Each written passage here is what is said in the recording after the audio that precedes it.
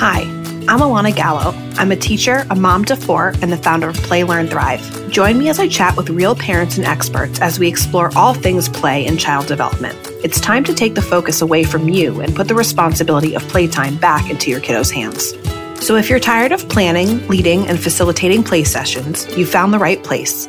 Each week, we'll explore the importance of play and how it supports child development, along with simple ways to incorporate play in a purposeful way, so you can raise confident, self-motivated kids who enjoy playing independently. Hey guys, it's Alana. Today we're here with Nasli Blackwell. She is a pediatric speech and language pathologist. So would you want to give us just a little bit of your background? Yes, I'm a certified pediatric speech language pathologist. I have a background in the public schools and private practice settings, and I've worked with a really wide variety of disorders. I have a passion for early childhood, though, and that's kind of where my focus has been in the last 4 years. Awesome. And I know that you're big into Montessori. Would love to hear a little bit about that. My kids go to Montessori school. Montessori is one of those philosophies that I just feel really connected to as a parent. But I also feel like it's not something that a lot of parents know about. So coming from your background, just kind of how did you get into or kind of become aware, I guess, of that philosophy, and how might it impact, I guess, your professional opinion, if that makes sense? Yeah, so I actually attended Montessori school for my early childhood education. So that was my introduction. And I transitioned to public school in first grade. So I have a very just like a fondness for Montessori. I have very deep and meaningful memories from those early years that I think really kind of validate the Montessori philosophy. And so as an adult, I knew that I wanted to implement that for my son. He's about to be 19 months old. And I try my best to implement that at home, and as well as he'll be starting like half days at his Montessori school next week, actually. So I'm excited for him to experience it in the classroom as well as at home. So that's kind of my personal experience of what brought me to it. And then, of course, from a pediatric speech language aspect, I have had several of my patients who attend Montessori school and collaborating with Montessori teachers in that way as well. Love that. Awesome. So let's talk about, I guess, we're going to mostly focus, guys, on speech language development and kind of how that intersects with play. And I know just from my own reading, but I'm going to let you elaborate, that a lot of speech and language is developed not only through just parents, obviously speaking and reading with their kids, but while kids are in play. So can you just talk a little bit about that and how, whether it's important, how important is it, how exactly does play impact speech and language development for kids? Right. So there's been a ton of research on this particular topic as far as the role of language in play and child development. And back in like the earlier years, like in the 1970s, there was this debate going back and forth about is it a linear thing? Is it like the development of play equals the development of language, right? Or is it more of like the opportunities for play facilitate the cognitive and the emotional, the physical, the social development in tandem with the symbolic play skills that for language, as far as speech language pathologists, we are looking at the symbolic play skills specifically as it relates to language. So recent research has shown that there's a lot of it comes down to actually, Alana, how people define play. So defining play is something that sounds like it would be easy, but it's actually a really complex thing to define. What is play? And what are the confines of play? And what does it look like? And so that all can be debated, but the main important thing is to remember that play is the way that our children are learning about the world. And that's the way that they know how to explore, and they develop their understanding of the world through play. And that does directly involve language, because they're going to be labeling, they're going to be eventually talking about, whatever pretend play they're doing in a sequence of events of the pretend play. Those kinds of things are the kind of precursors to them developing further literacy skills. And it's all this like one kind of long timeline that starts when they're really little in play, basically. So you mentioned something about symbolic. What was the phrase that you used? Symbolic play. Yeah. So I think I know what you're talking about, but I also read and like consume all things play all the time. So for those people who probably don't have such a like ridiculous obsession, can you explain what that means for other parents I think that term might be something that they're not necessarily used to hearing? Yes, absolutely. So symbolic play is when children begin to think flexibly and creatively about objects, as you can see them using an object to represent or substitute another object. So for example, if someone, an older child that loves Harry Potter, if they grab a chopstick and they say, this is a wand, right? Mm-hmm. So they're adding their own symbol to an existing object and creatively and flexibly using that in a different way. So that's essentially what symbolic play is. Awesome. And I feel like that starts pretty young. I mean, I know my 2-year-old, she definitely like, she'll pick up anything that's flat and put it to her ear and say like, she has this whole, hi, yeah, sticks. And I'm like, you even like, she's having a whole conversation. I'm like, are you having a conversation, like a dinner reservation or something? I don't understand. She has this whole little like thing that she says every time she'll put it to her ear, like as if it's a phone. Even if it's not a phone. So I'm guessing that symbolic play does start on the earlier side, and obviously I'm assuming gets more complex. Yes. When the kids grow. Yes, absolutely. So between the age of 1 and 2 is really when you start to see it developing in those ways. The phone example is a great one that happens pretty frequently. My son, like I said, he's going to be 19 months. He loves to do, baskets or things and flip them over and put it on my head and say it's a hat, right? Mm-hmm. So there's a lot of things that start out kind of in that more simpler instance. And then, yes, over time that develops into more complex pretend play, which those play sequences, that's kind of the precursor, like I was saying, to literacy skills. So whenever they are given a prompt in elementary school, right? I mean, I know you're an English teacher, so but like when they get those first prompts in early elementary, that is really where that comes from. The ability to start a storyline, right? The ability to think of like the characters and what's going to happen next, and what's the conflict and what's the conflict resolution, and all of those things. That this is where it starts. Mm-hmm. Yeah, no, that makes sense. And I feel like one of the things that I've noticed, and this is, again, like I am an English teacher and I teach older students, high school level. But one of the things I feel like I have noticed over the past 10 years of my teaching has been sort of the lack of ability to do that, like to kind of create something from nothing. It seems to be a skill that kids are struggling with. Is that something that you have seen in your practice, like over the years, that you feel like kids are struggling more with being on that in that creative space because they're not necessarily participating? In my mind, a lot of it, I think, is because I feel like kids are not participating in real play, like child-led play, like the way that we used to. And I'm curious to see if that's been your experience. So I think that the main thing that I've observed as far as patients go is a kind of that direct correlation of screen time versus playtime. And that's kind of the reality that we live in now, is how much of their time is spent being passive versus being active in play.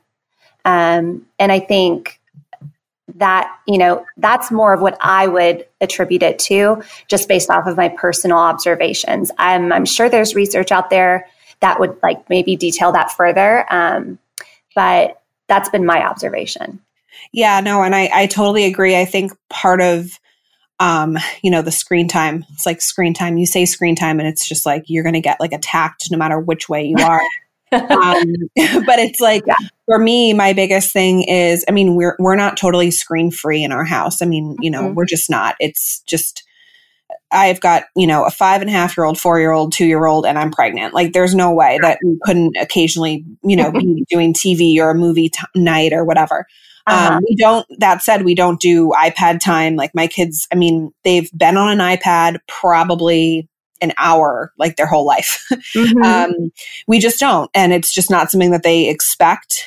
They do get to watch TV here and there. But for example, my nanny was away for 2 weeks and we were both home with the kids, and it was, they were home for snow days and it was very, very chaotic. So they watched a lot more TV than what they normally would. And so after those 2 weeks, it was like their behavior was just, it was just getting progressively worse. And my husband was the one, surprisingly, because I feel like oftentimes it's me who's like, we need a screen detox. But he was like, we got to, like, the TV's got to go for a couple weeks because these kids are acting crazy. And I was like, no, I totally agree. So starting this week, like they haven't watched any TV. And it's just amazing to see, like, they've even again, my kids are very independent in their play, and they spend significant amount of times in play, in active play versus on screens.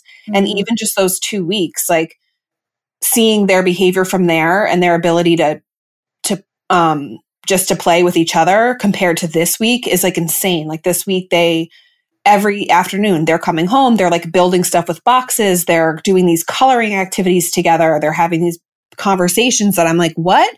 And versus the 2 weeks that, the afternoons were kind of like, all right, we're going to veg out in front of the TV because like I said, I'm pregnant and like 2 p.m. I'm a pumpkin. So it was like, all right, we're going to watch some shows and then daddy will come down for dinner. And then, and it's just been such a significant difference.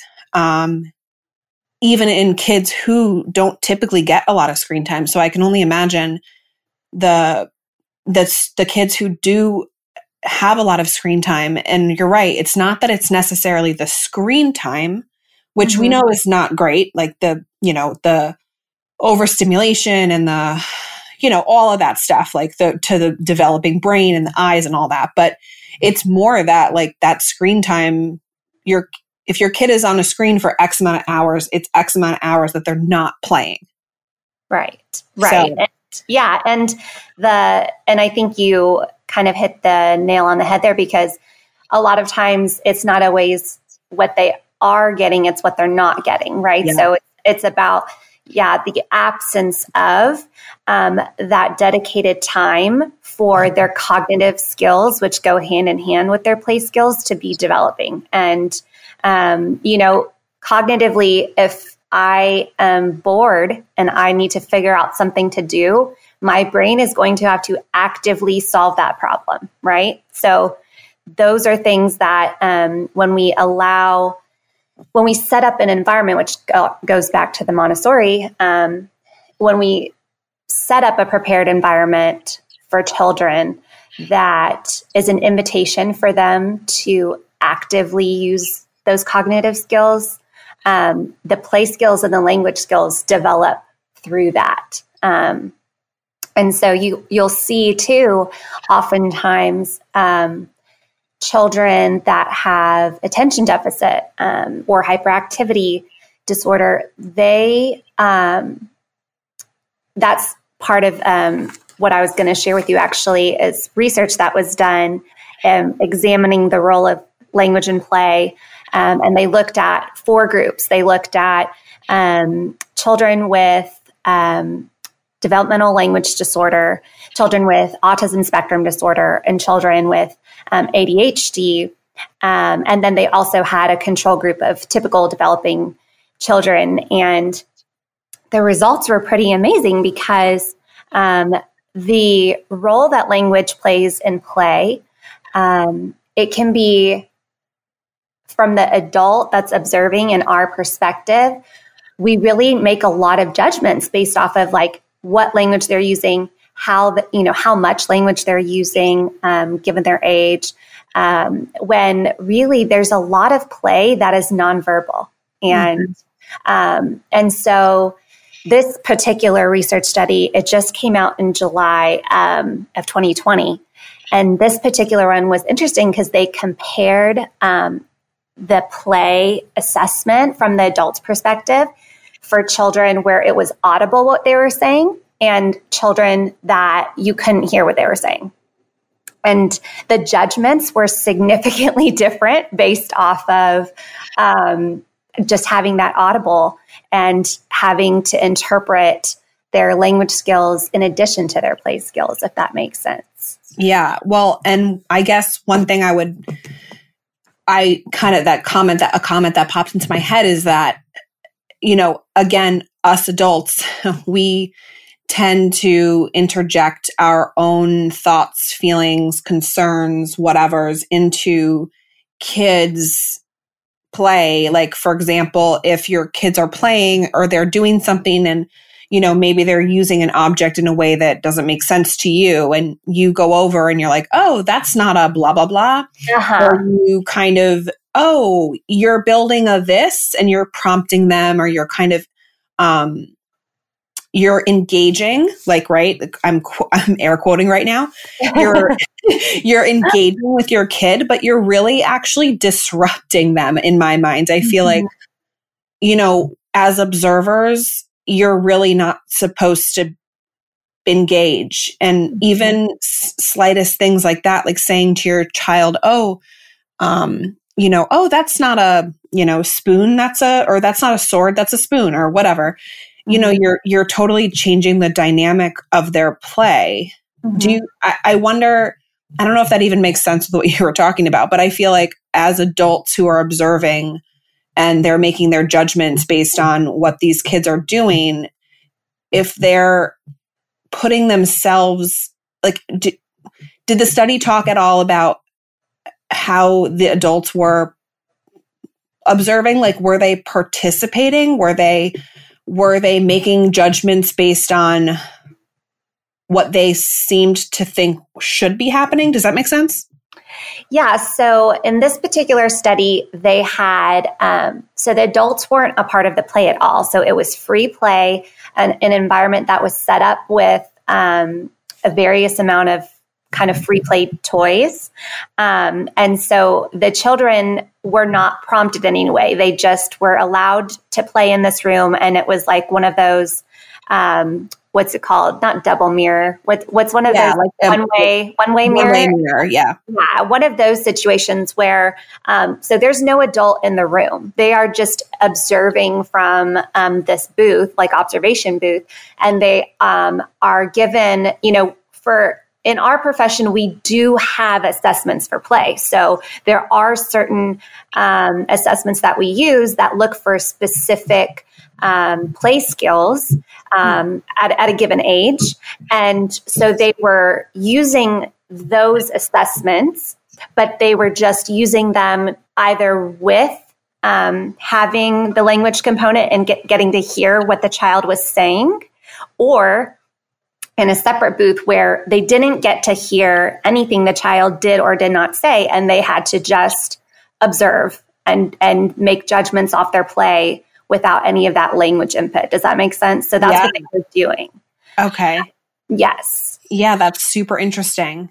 Yes. So the results of that, really, the conclusions that they had from the study were really interesting to me as a clinician and as a parent. So, and as a Montessorian. So it's, so basically what they found was that, language makes a huge difference in how we interpret a child's play, right? Because the same way that I might scaffold something for one of my patients as far as like trying to teach them a skill, right? Mm-hmm. It's the same way for us. We kind of follow the child's lead and we interpret the things that they're saying, like in combination with the actions of what they're doing to make those judgments, right? To come to those conclusions of, oh, this is what they're using that object as, or this is what, you know what I mean? So that's what's happening when we are observing with the language. But when we're observing without the language, there's actually a lot of similar symbolic play skills that we can take away without the child giving us those hints and clues verbally. And so what they found was that for the children, for the typical children, they scored the same regardless. So there was no difference in the scoring when the adult heard what they were saying and when they didn't hear what they were saying. But for the children with language disorder, they scored significantly better when they were in the room that they couldn't hear them, because the adult wasn't making a judgment off of their lack of language and their lack of communication. They were making a judgment simply based off of their observation of their gestures and their symbolic play with the objects and what they were doing with the objects and the sequences and all of that. So they found that, which I thought was super interesting. And then they also found that for the children with ADHD, it was actually a more negative effect when they couldn't hear them. So the children with ADHD, when they were observing them and they could hear them verbally, it made a lot more sense, kind of the sequences that they were doing, and made a lot of, I guess it just clarified mostly like what those children were doing in play versus the children with ADHD, when they were observed without any audio. Those children had significantly lower scores because with no kind of verbal indication, just watching their sequences, it was more disorganized. It was harder to follow, right? Like there was all of these, there was all of these other things going on. So then for the children with autism, it was the same. So for the typical developing and for autism, it was the same with or without the audio. But for the language disorder children, it was significantly higher when you didn't have the language available. And it was the opposite for ADHD, which I thought was super fascinating. I think that makes sense though, because again, like what you were saying with the kids who were diagnosed with ADHD and whose play might be more disorganized, or it's just going to be, it's just going to be more disorganized. Like they're going to be doing things in a way that we might not, or people who are kids who are typically developing are not going to necessarily do things the same way. So then you're making judgments based on that versus having that language where they're explaining to you, or at least you're being able to hear them. So you're kind of explaining to yourself what they're doing. So that makes sense. But that's so interesting. I wonder, how do you think that's, well, I don't know if you're going to be able to answer this, but you tell me. What do you think that kind of research is going to have? Like, do you feel like that would have an impact on, for example, like preschools, early education? I know you said you worked in the public school system. I feel like we're, for the most part, I hate to say failing our students who have different learning needs, but that's sort of how I feel. So I will say it. So do you feel like stuff like that, research like this, it can, I think, would be a helpful for people in those lower grade levels, especially to have that information so that they can be more aware of how they're educating. Does that make sense? Yes. I think the education, like the educator, so whether that be the teacher, the Montessori guide, whether that be a clinician, any kind of therapist, or a parent, whoever the adult observer is, this information is helpful for that, because we want to be aware as the adult what lens we're perceiving from, right? And so for me, that's one of the things I love about Montessori, and that's one of the things that I love about being a speech language pathologist. Most of the work comes from observation. Most of the decisions come from observation. Now, the biggest difference between if I was a Montessori guide versus being a speech language pathologist is that in the Montessori classroom, they're really trying to observe without judgment, and they're really trying to observe to see exactly what's happening and where they need to meet the child. And that is what we do as therapists in therapy. But that's not what we do when we evaluate a child and do an assessment. So it's two very different types of observation when it comes to when I'm evaluating a child and completing assessments. Those are judgments. I mean, that's what they are, and so by nature. Yeah. Yeah. And just, I mean, that's what they were created for, to find, okay, well, here's the average, here's the milestone, here's the whatever, So I think keeping that in mind is really important, because this study was mostly coming from an evaluation and assessment standpoint. So it's mostly trying to clarify, hey, if you're a clinician or you're a parent and you're observing your child's play skills, keep this in mind, right? About how you might skew it based off of what language they have or what they don't have, especially for speech therapists, because that's what we're doing when we assess. We're looking at, okay, are they using possessives? Are they not? Are they doing, are they putting, 2 and 3 words together? Are they doing, and we're doing that at the same time that we're evaluating their symbolic play, at the same time that we're evaluating their cognitive skills, at the same time that we're evaluating their speech skills, their articulation skills, all at the same time. So it's important to keep these things in mind as far as how we observe and how we interpret the information from the child. Oh, that makes so much sense. So one of the things I wanted to get your thoughts on and see if you could provide parents with, I know you mentioned some of the things that you look for when you're observing children in play. What are some things that parents might want to keep in mind when they're observing, say, like the 0 to 5 kind of age range, which I know is kind of a big age range, but in terms of like, I don't want to say milestones, but what are some of the things that should be some look fors that parents should be trying to observe, and then sort of how can that be encouraged? Does that make sense? Mm-hmm. Okay. Yeah, it is a big age range. So I would say, or let's say like 2 to 5. Okay. I mean, that's shorter age range. Yeah. They're playing, but like when parents think of play, they think more of like real active play, like playing pretend and building blocks and doing that, versus like a 6-month-old who's quote unquote playing by like looking around the room. So I guess like that 2 to 5 age range is probably more.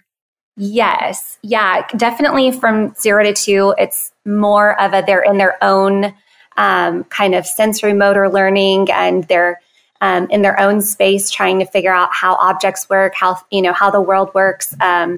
And once they get a little bit older, closer to 3, I'd say that's when they're developing more of their social pragmatic skills. I mean, they're developing social skills from the beginning, learning, this is how we take turns when we talk. This is how we, respond to questions. But more of that interactive play with other children, that comes along. So I would say from 2 to 5, we're really observing, okay, are they doing parallel play? Like if there's other children around, are they engaging with those children? Are they withdrawing? Are they following the same patterns of play over and over? Or are they using different types of play schemas each time they sit down to play?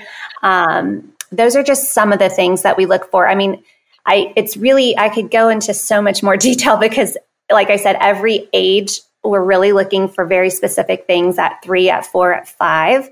However, kind of the big picture things that we're looking for are the patterns. So if I see a child and they only want to play in one specific way every time they sit down to play, and they don't ever try a different version of that or change it at all, that's something I'm going to be looking at and monitoring, right? So there's a lot of variability between that 2 to 5 age range, but some specific things that parents should look for are that kind of repetitiveness. Also, are they getting more creative? Are they getting more flexible? Or do they, again, use toys in a singular way?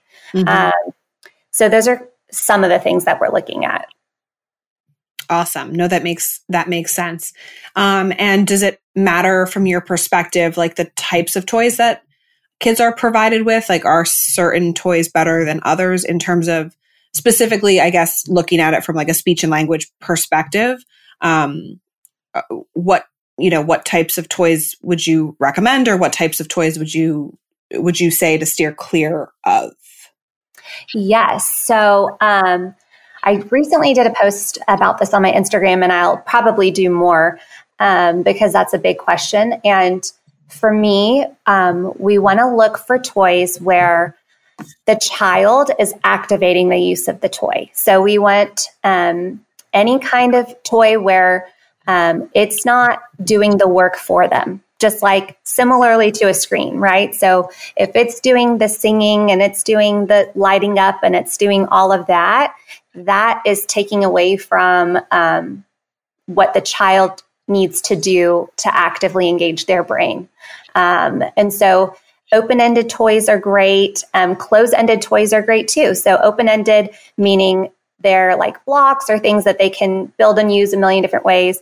Closed-ended being like a puzzle where, each piece goes in, it comes out, and that's what it does, right? Mm-hmm. So both of those are great because when you present children with materials that, and going back to Montessori, materials that require the child to problem solve and figure out, sequences of steps. Okay, first I have to take, the puzzle piece and I have to try it here. And then I have to, maybe I need to turn it around. They're actively developing those cognitive skills that we use as adults, so that's their turn and that's kind of their space to be able to practice those things. Awesome. So can you just let everybody know where they can find you, your site, your socials, all of that fun stuff, if there's an email contact, any way for people to get in touch? Yeah, absolutely. So on Instagram, it's at the Montessori SLP. And for email, it's the Montessori SLP@gmail.com. I'm happy to answer questions if anybody wants to send me anything. And I answer DMs pretty much every day. But yeah, I'm mostly on Instagram, so that's where they can find me. Awesome. Thank you so much. It was awesome to chat with you. Thank you, Alana. Thanks for having me. Hey, friend. Thanks for tuning in to today's episode of the Play, Learn, Thrive show. I'm happy you stopped by for another week of learning with me. If you haven't already, be sure to subscribe to the podcast and leave a review. I so appreciate your feedback. I'd also love for you to join our community of over 20,000 parents on Instagram. You can find us at Play, Learn, Thrive Kids.